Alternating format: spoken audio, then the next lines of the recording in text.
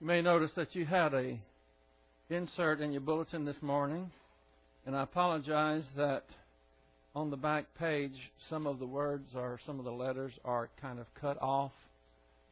That's my fault. I didn't notice it until it was too late. So I think that you can still try to make out what the words are, but if you'd like, I can give you another copy or email you a copy of that, whatever.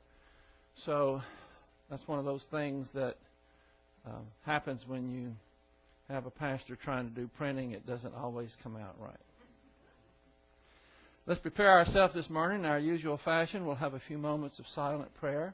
We have the opportunity to name privately to God the Father any unconfessed sins, which ensures the filling of the Holy Spirit. Let us pray.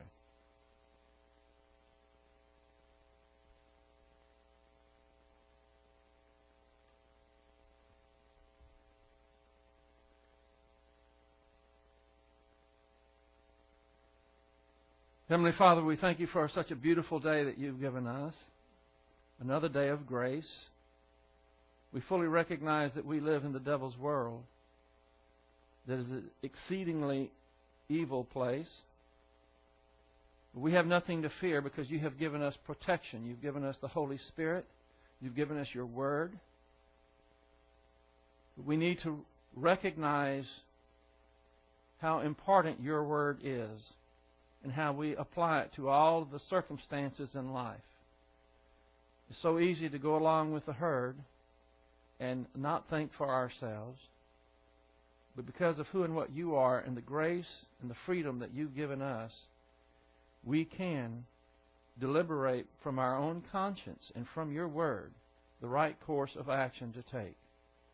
So we pray that you will help us to focus our full attention upon your mighty Word this morning. For we pray it in Christ's name. Amen. If you'll take your Bibles and open to Romans chapter 13.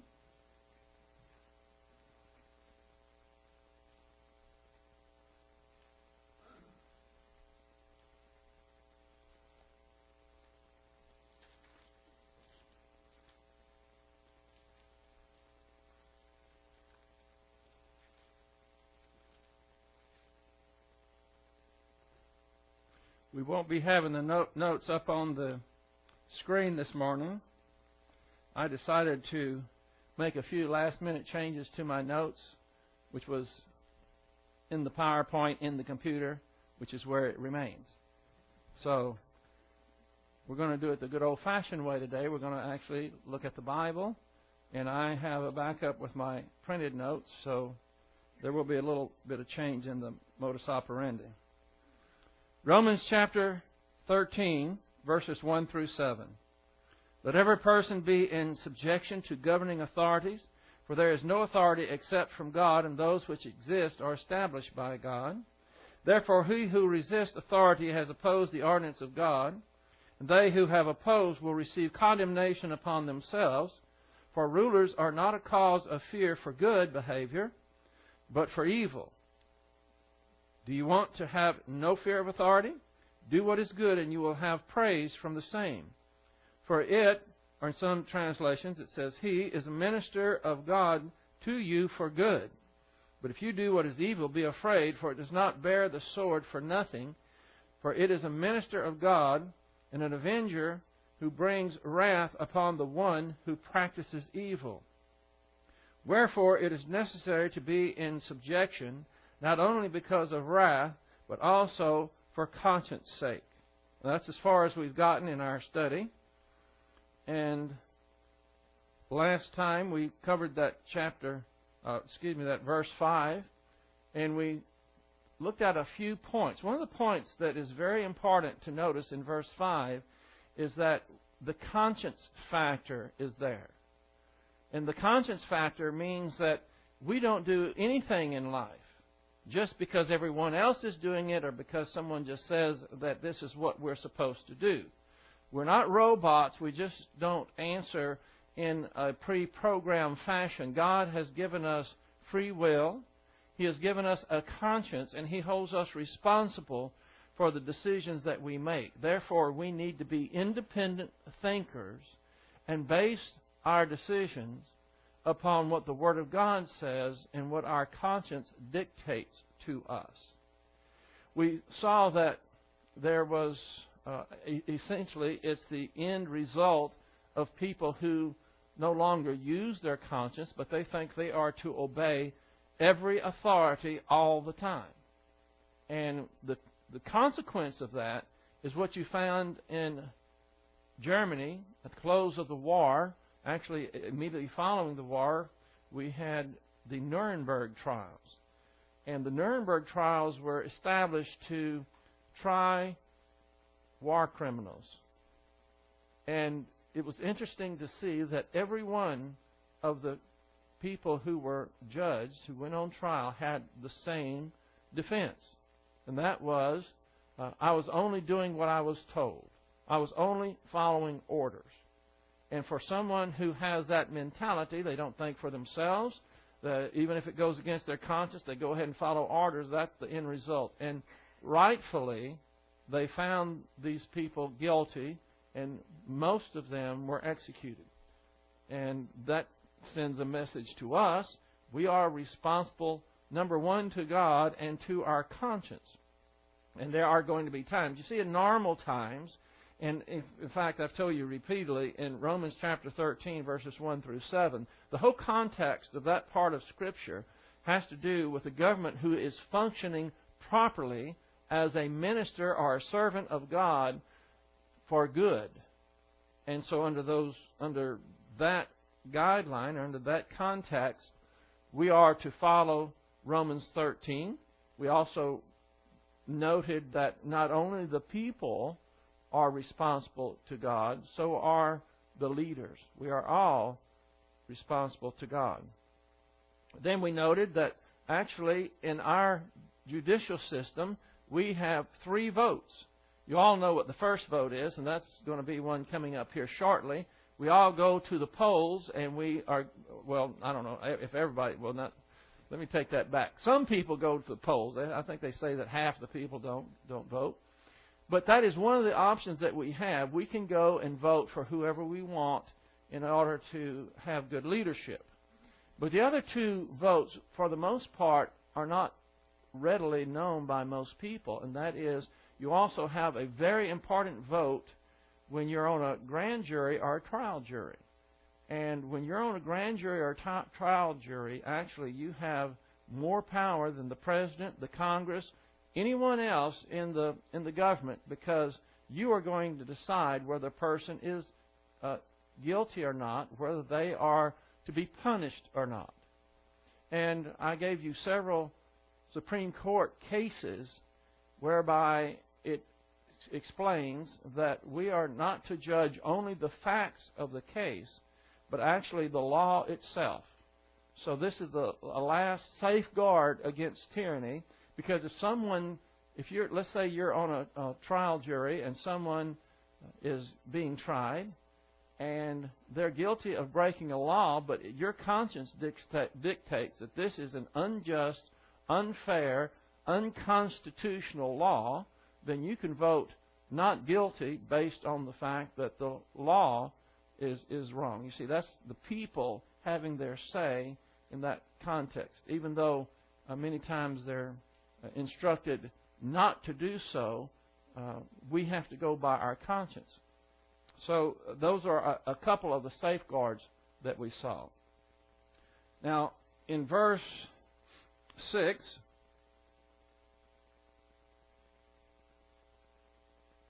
it says, "For because of this," that is, because it's necessary for us to be in subjection, not only because of wrath, but also conscience sake. "For because of this, you also pay taxes, for rulers are servants of God, devoting themselves to this very thing."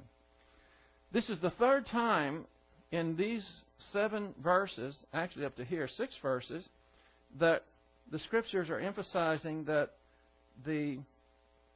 those who are the rulers are servants of God. This is a different word, however. This word is liturgos. That's Leitourgos in the Greek. And It's a compound word. It comes from that of the people. That would be the leitos, Leitos, and then you add ergon to that, which means work. So it means one who does work for the people, and that would be our the leaders in government that are doing a job for us.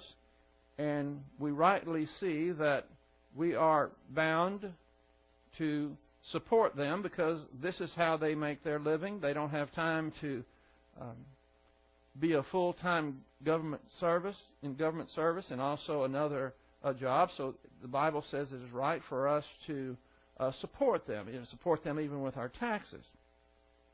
And then I made a note that levying taxes is a serious business.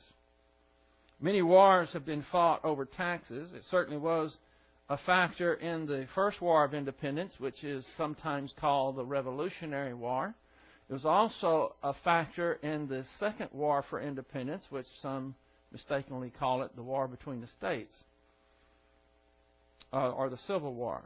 Thomas Jefferson said, quote, "To compel a man to subsidize with his taxes the propagation of ideas which he disbelieves and abhors is sinful and tyrannical."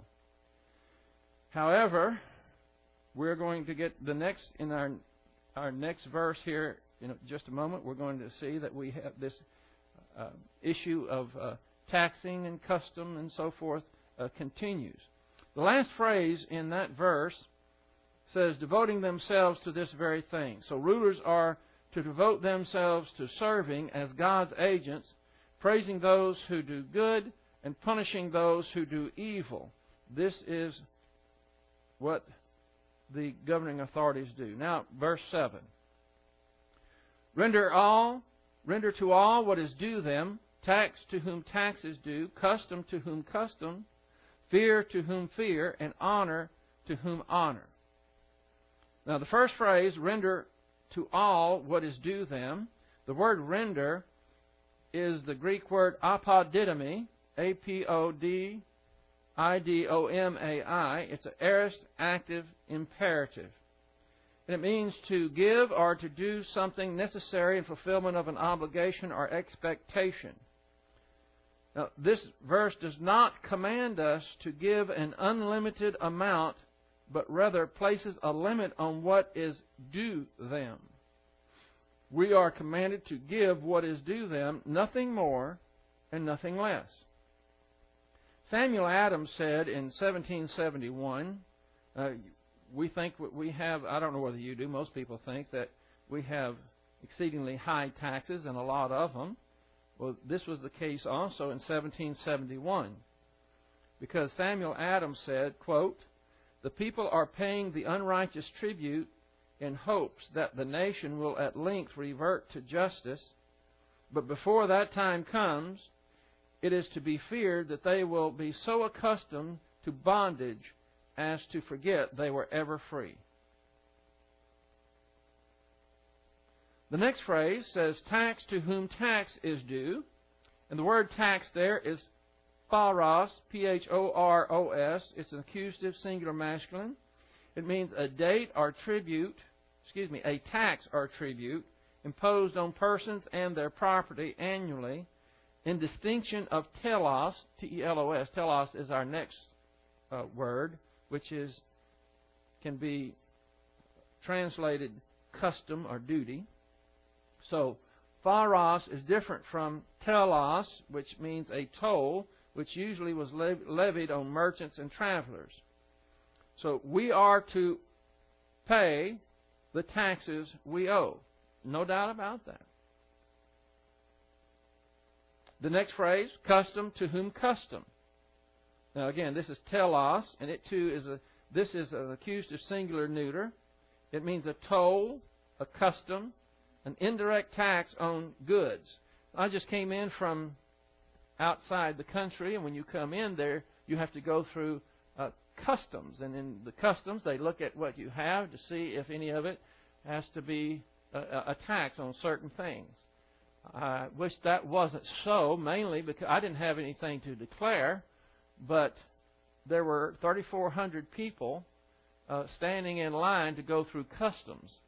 And that was at the very end of the trip, and that's not the funnest thing to do, is stand in a terminal, concrete floors, concrete walls, and you have 3,400 people moving about 2 feet at a time, and you have to carry your baggage and set it down every time. And anyhow, we're talking about something that's not so fun no matter how you slice it. A toll, you know what it is, especially if you live in Houston or drive around Houston, they have toll roads and you have to pay a toll. The next phrase says, fear to whom fear. It means to whom fear is due. Now the word fear here is phobos, P-H-O-B-O-S. It's an accusative singular masculine. And it means in a moral sense, to fear, to reverence, to respect. We are to respect those who respect is due. And then the last phrase here, honor to whom honor.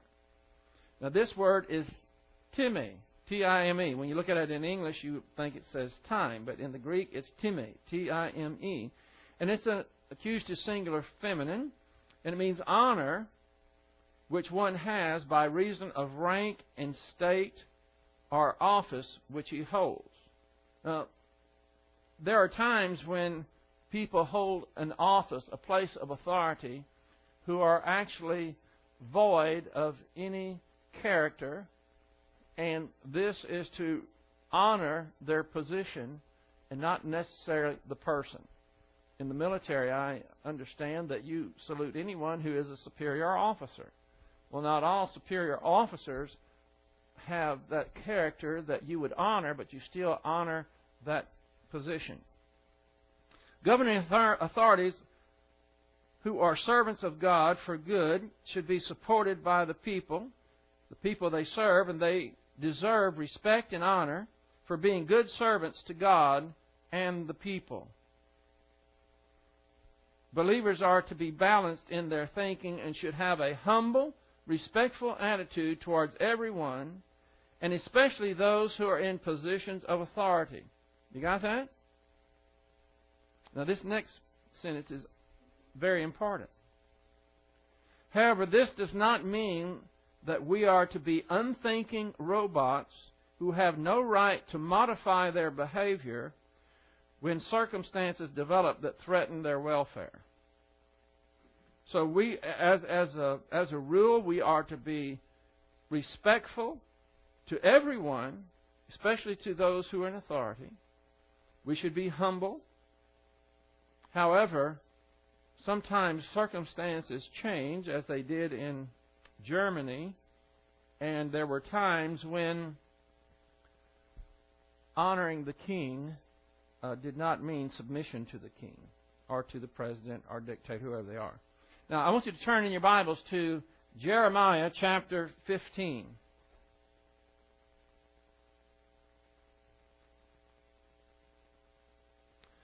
Jeremiah chapter 15.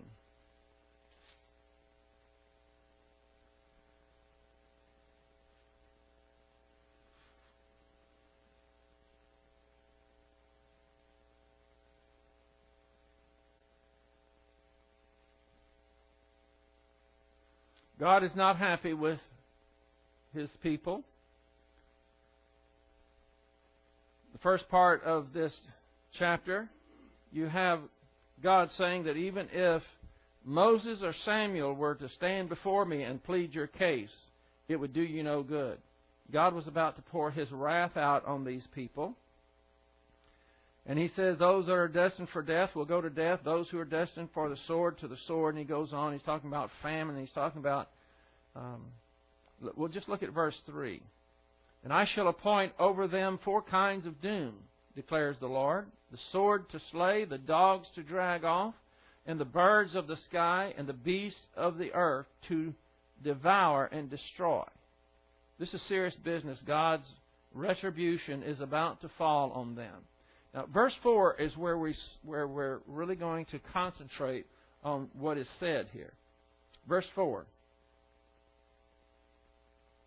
And I shall make them, excuse me, well, first of all, and I, this is God speaking through Jeremiah. He's talking about himself. And I, God, shall make them, that would be the people, an object of horror among all the nations of the earth because of Manasseh, the son of Hezekiah. Now, Manasseh was arguably the worst, most evil, vile king they ever had. So he says, I'm going to make them, the people, an object of horror among the kingdoms of the earth because of Manasseh, the son of Hezekiah, the king of Judah, look at this, for what he did in Jerusalem. Underline that part, for what he did.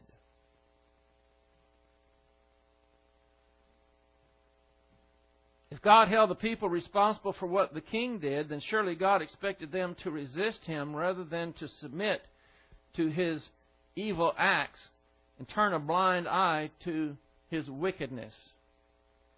Throughout the ages, men have had to decide whether to submit to evil and do as they're told, or to resist and do what is right.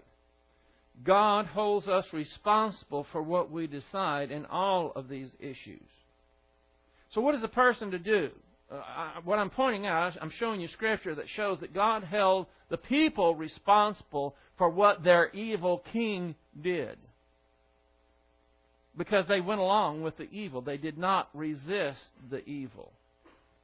There's a similar passage or something that is pertinent to this. If you turn in your Bibles to 1 Kings chapter 12.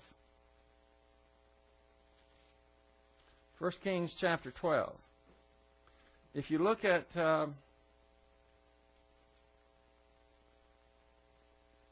chapter 12 and verse 10. 1 Kings chapter 12 and verse 10. Now, the situation is that Solomon had died and his son Rehoboam took over. And Rehoboam got counsel from different people. This is the normal thing to occur when you have a king take over, or a president, or whoever it is. They seek counsel. And the older and wiser men said that he should be lenient on the people, and the younger and dumber counselors said that he should be even stronger than his father was against the people. And so we see in verse 10 that Rehoboam decided to go with the latter, the younger men, the dumber ones, and this is what he said. Now, he's just taking office, and this is his declaration. And you'll see, we're going to read verse 10 and 11, this isn't the smartest thing to do. Verse 10, the young men who grew up with him spoke to him, saying, Thus you shall say to the people who spoke to you, saying, Your father made our yoke heavy. Now you make it lighter for us. That's what the people wanted. However, the young people said, But you shall speak to them and say thus, My little finger is thicker than my father's loins. Whereas my father loaded you with a heavy yoke, I will add to your yoke. My father disciplined you with whips, but I will discipline you with scorpions. So he takes over, and he's telling the people, you're complaining because you think my father was tough on you? Wait till you see what happens now. You can see this. He took the wrong advice. So what were the people to do? Well, if you'll turn to verse 16.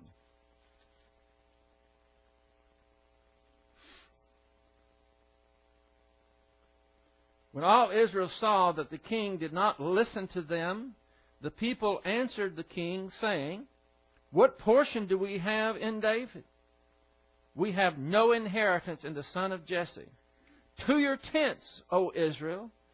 Now look after your own house, David. So Israel departed to their tents.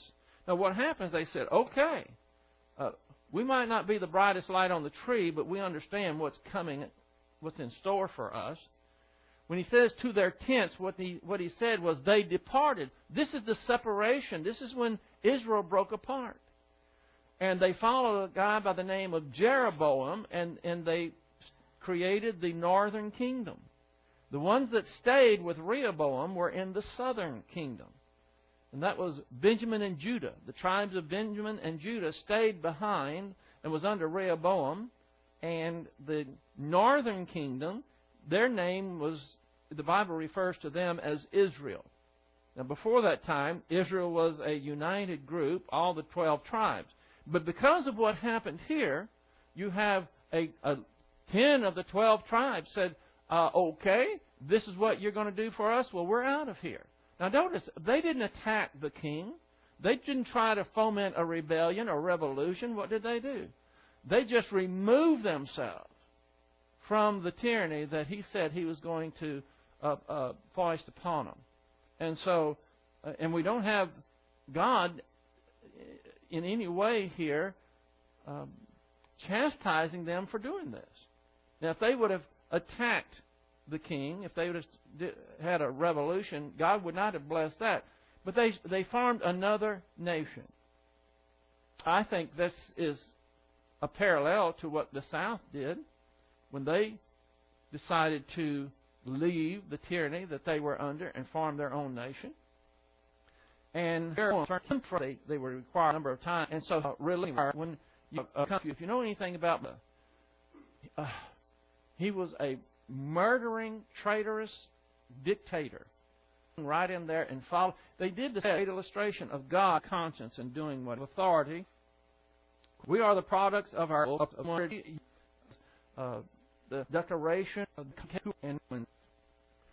and starting with because there are people the lawful means in order to maintain their freedom. When that happens, some people will bring up certain ideas. I just have this portion labeled, what about the first century churches? Because there are people who say, okay, well, if you look at the first century churches, they did not challenge the rulers over them, and they were essentially pacifists. And this is what the note I have on that. Some people point out that believers of the first century church at times submitted to what was oppressive and abusive authority by the Roman Empire. Therefore, shouldn't we follow their pattern and also submit to oppressive authority in our day? Well, the problem with this is that it's not a fair comparison. It's tantamount to comparing apples and oranges. It should be noted that the Jews were under occupation by Rome and had no contract, constitution, or agreement with Rome recognizing their rights. They were a conquered people. And the way that you would function after being conquered is different than what you would do under a free society, especially one such as ours, where it's a republic, and you have certain ways that you can deal with tyranny. It should be noted that the Jews were under occupation, and that they had no constitution or Bill of Rights, in which their God-given rights are protected. Since every official in government, as well as those in the military, take an oath to support and defend the Constitution, they are accountable to God and the people to obey those oaths. And so what we're looking at is that they were under a completely different set of circumstances than we are. And so and people also, they point to certain people. For instance, some say that Jesus never resisted governing authorities, so neither should we. First of all, that's not exactly a correct statement. You hear what I said. Some would say, well, Jesus was a pacifist, and there was never a time that he resisted governing authorities. But I'm saying that's not exactly true, because the scribes, who were lawyers, and the Pharisees represented the governing authorities directly over the Jews, and on several occasions Jesus resisted or refused to obey them. They were the ones that were directly over him, over the Jews. Turn, if you will, to your Bibles to Matthew chapter 15. Matthew chapter 15.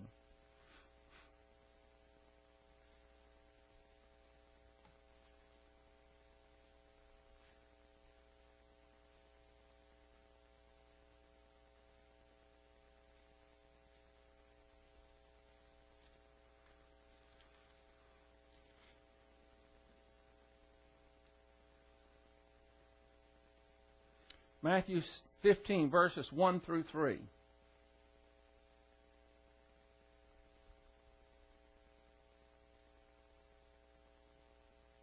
Then some Pharisees and scribes came to Jesus from Jerusalem, saying, "Why do your disciples transgress the tradition of the elders?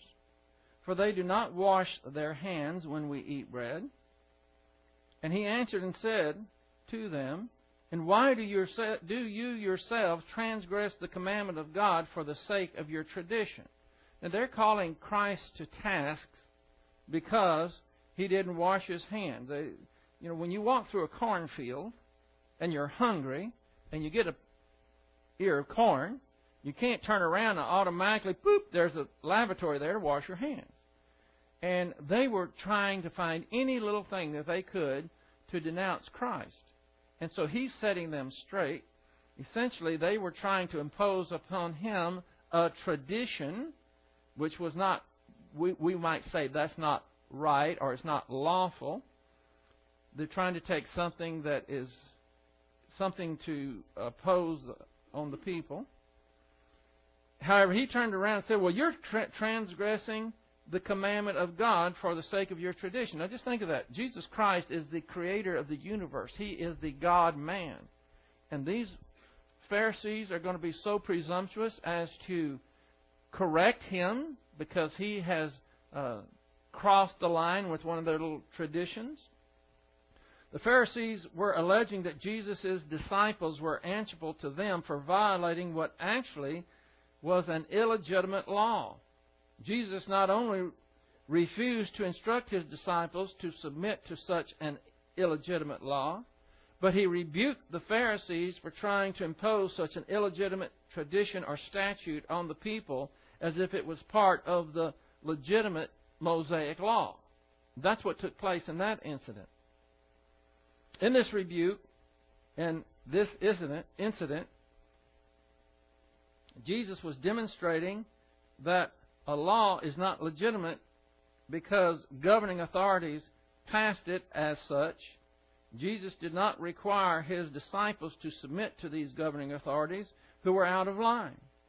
In Mark chapter 7, verse 9, he, Jesus, was also saying to them, the scribes and Pharisees, "You neatly set aside the commandment of God," that would be being a servant of God for good, "in order to keep your tradition." That they did that in order to oppose their own statutes and notions on the people. So here we have Christ rebuking those who were the governing authorities for imposing something on them that was not legal, it was not binding, it was contrary to the real law, which was the Mosaic law. Jesus called the scribes and the Pharisees, who were the civil authorities directly over the Jews. How kind is this? I mean, some people would say that he never resisted and never really went against the governing authorities. So he called the scribes and the Pharisees, who had authority over the Jews directly. See, they had authority over the Jews, but they were not in complete control because they were under Rome. Remember when they were going to try Jesus and try to have him crucified? Remember, they couldn't do it themselves. They tried, but they had to go to the Roman ruler in order to get permission, or he had to be tried by Rome in order to be crucified. So they were the immediate authority over the Jews, but they weren't the ultimate authority over the Jews in the sense that they were occupied by Rome, and they all answered to Rome to a degree. But of course, in reality, God is over Rome, He's over the Pharisees, He's over us, He's over all. So, I want you to keep that in mind when you hear this. I'm getting this from Matthew 23. You don't have to turn there. I'm just making a point here. Jesus called the scribes and the Pharisees, who were the civil authorities directly over the Jews, hypocrites, blind guides, fools, whitewashed tombs full of dead men's bones, and a brood of vipers.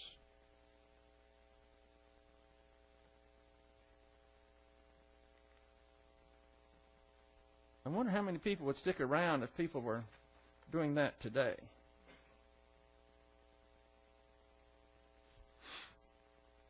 I'm not encouraging rebellion. I'm not encouraging disrespect. I'm making a point that Jesus Christ was not a pacifist. He did not just acquiesce to everything that came down the line. He is the ultimate independent thinker. He is 100% always righteous and just. And He's never made a mistake ever, and He never will. This is a quote that I got from Chuck Baldwin that addresses this issue. Quote, in Acts 17, the Christians were accused of criminal acts.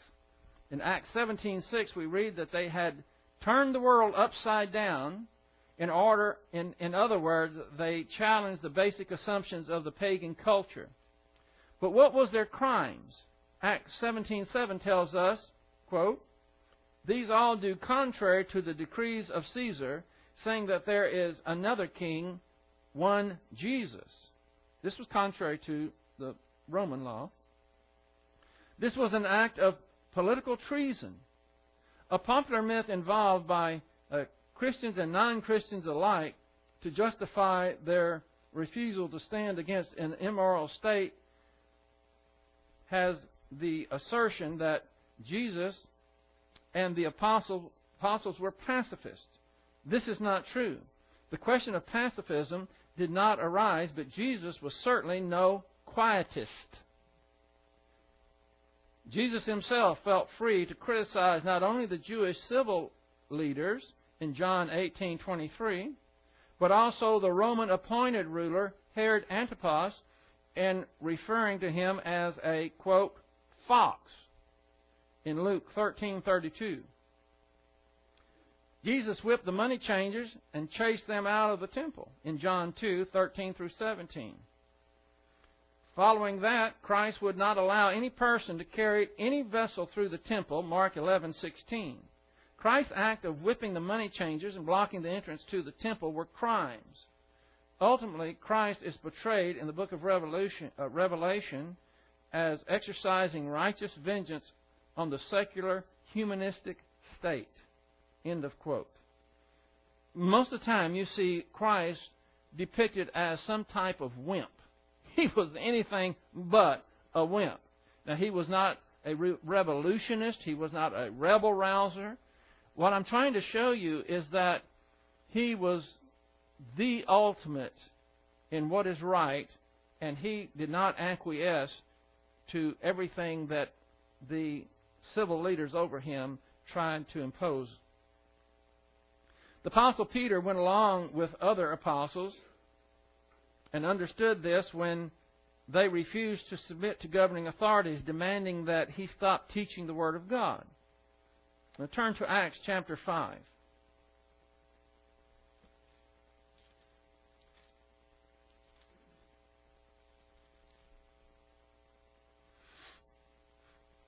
Acts chapter 5, verse 27 through 29. Acts 5:27.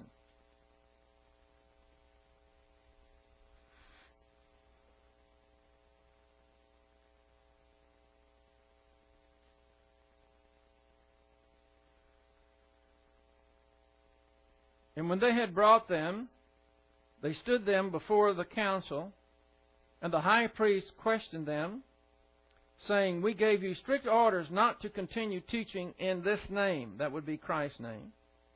And behold, you have filled Jerusalem with your teaching, and intend to bring this man's blood upon us. Now, make them responsible for His crucifixion, that is.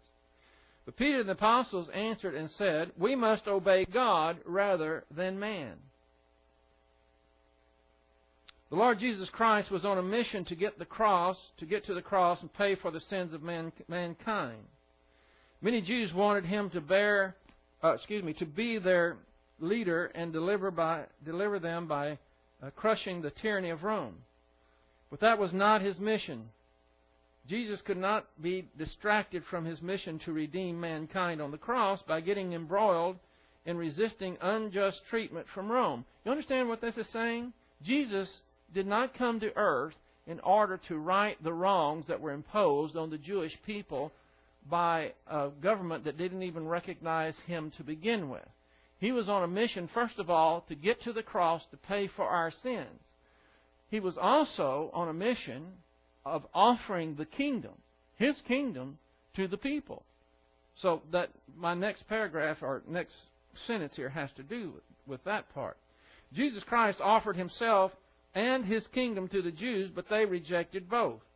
Why would Jesus make an issue of an earthly king and kingdom when He was offering to set up His own perfect kingdom? He had bigger fish to fry. He wasn't there to right the injustices of a kingdom. He was setting up His own kingdom, or at least He offered it. It was a legitimate offer. And we know through the Scriptures that they not only rejected the kingdom, they rejected Him also. But it was an offer. So when people say, well, Jesus didn't make an issue of Rome and all these other things, well, of course not. That was not His mission. It wasn't about that. Well, I don't know whether I should get into this next section or not, because our time is already up. I guess I'll just introduce it. I think next Sunday probably will be the end. I thought this Sunday might be, but I keep seeing things that need to be addressed. The next heading, and this is where I'll start next Sunday, and we'll probably conclude next Sunday. But there are false allegations that anyone who would try to do something to stand for their freedom, to resist tyranny and that type of thing, are actually accused of trying to bring in the kingdom. In other words, there are people that do that. The Mormons, for example, they believe that they, by their own good works, are going to bring about the millennium, God's kingdom. Well, we know that that just ain't so. We know that things are getting worse, they're not getting better, and that only Jesus Christ can right the wrongs that exist today. And there is going to be a time when He's going to take charge, when it seems to be the worst time ever. Jesus Christ is going to come back literally, physically from heaven and set up His millennial rule. He has the power to do so. He has the right to do so. And anybody else that tries to set up a kingdom by their own efforts is totally futile, and it's not biblical. But there are those who would allege that anybody who is trying to stand up for freedom and do what is right according to their conscience and resist evil or tyranny is trying to bring in God's kingdom. And I'm saying, I think that is a false accusation against some, and I have a couple of examples, very recent ones. One of them has to do with the recent Berean call, which many of you get. I'm going to address that.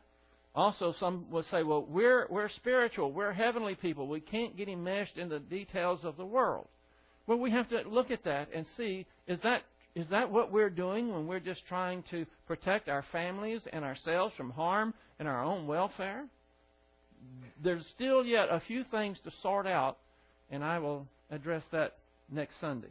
In the remaining minutes that we have, I ask that you bow your heads, please, and close your eyes, because there may be someone here who does not know Jesus Christ. They haven't trusted Him and His work on the cross for their salvation. We are not of the earth, but we are on the earth, and we have issues to deal with. But the biggest issue that any of us will ever deal with is recognizing that Jesus Christ is the Son of God, that He went to the cross and paid for your sins. He died and was buried and resurrected, and now He offers eternal life to anyone who will trust Him and Him alone for it. We don't know how much time we have. None of us do.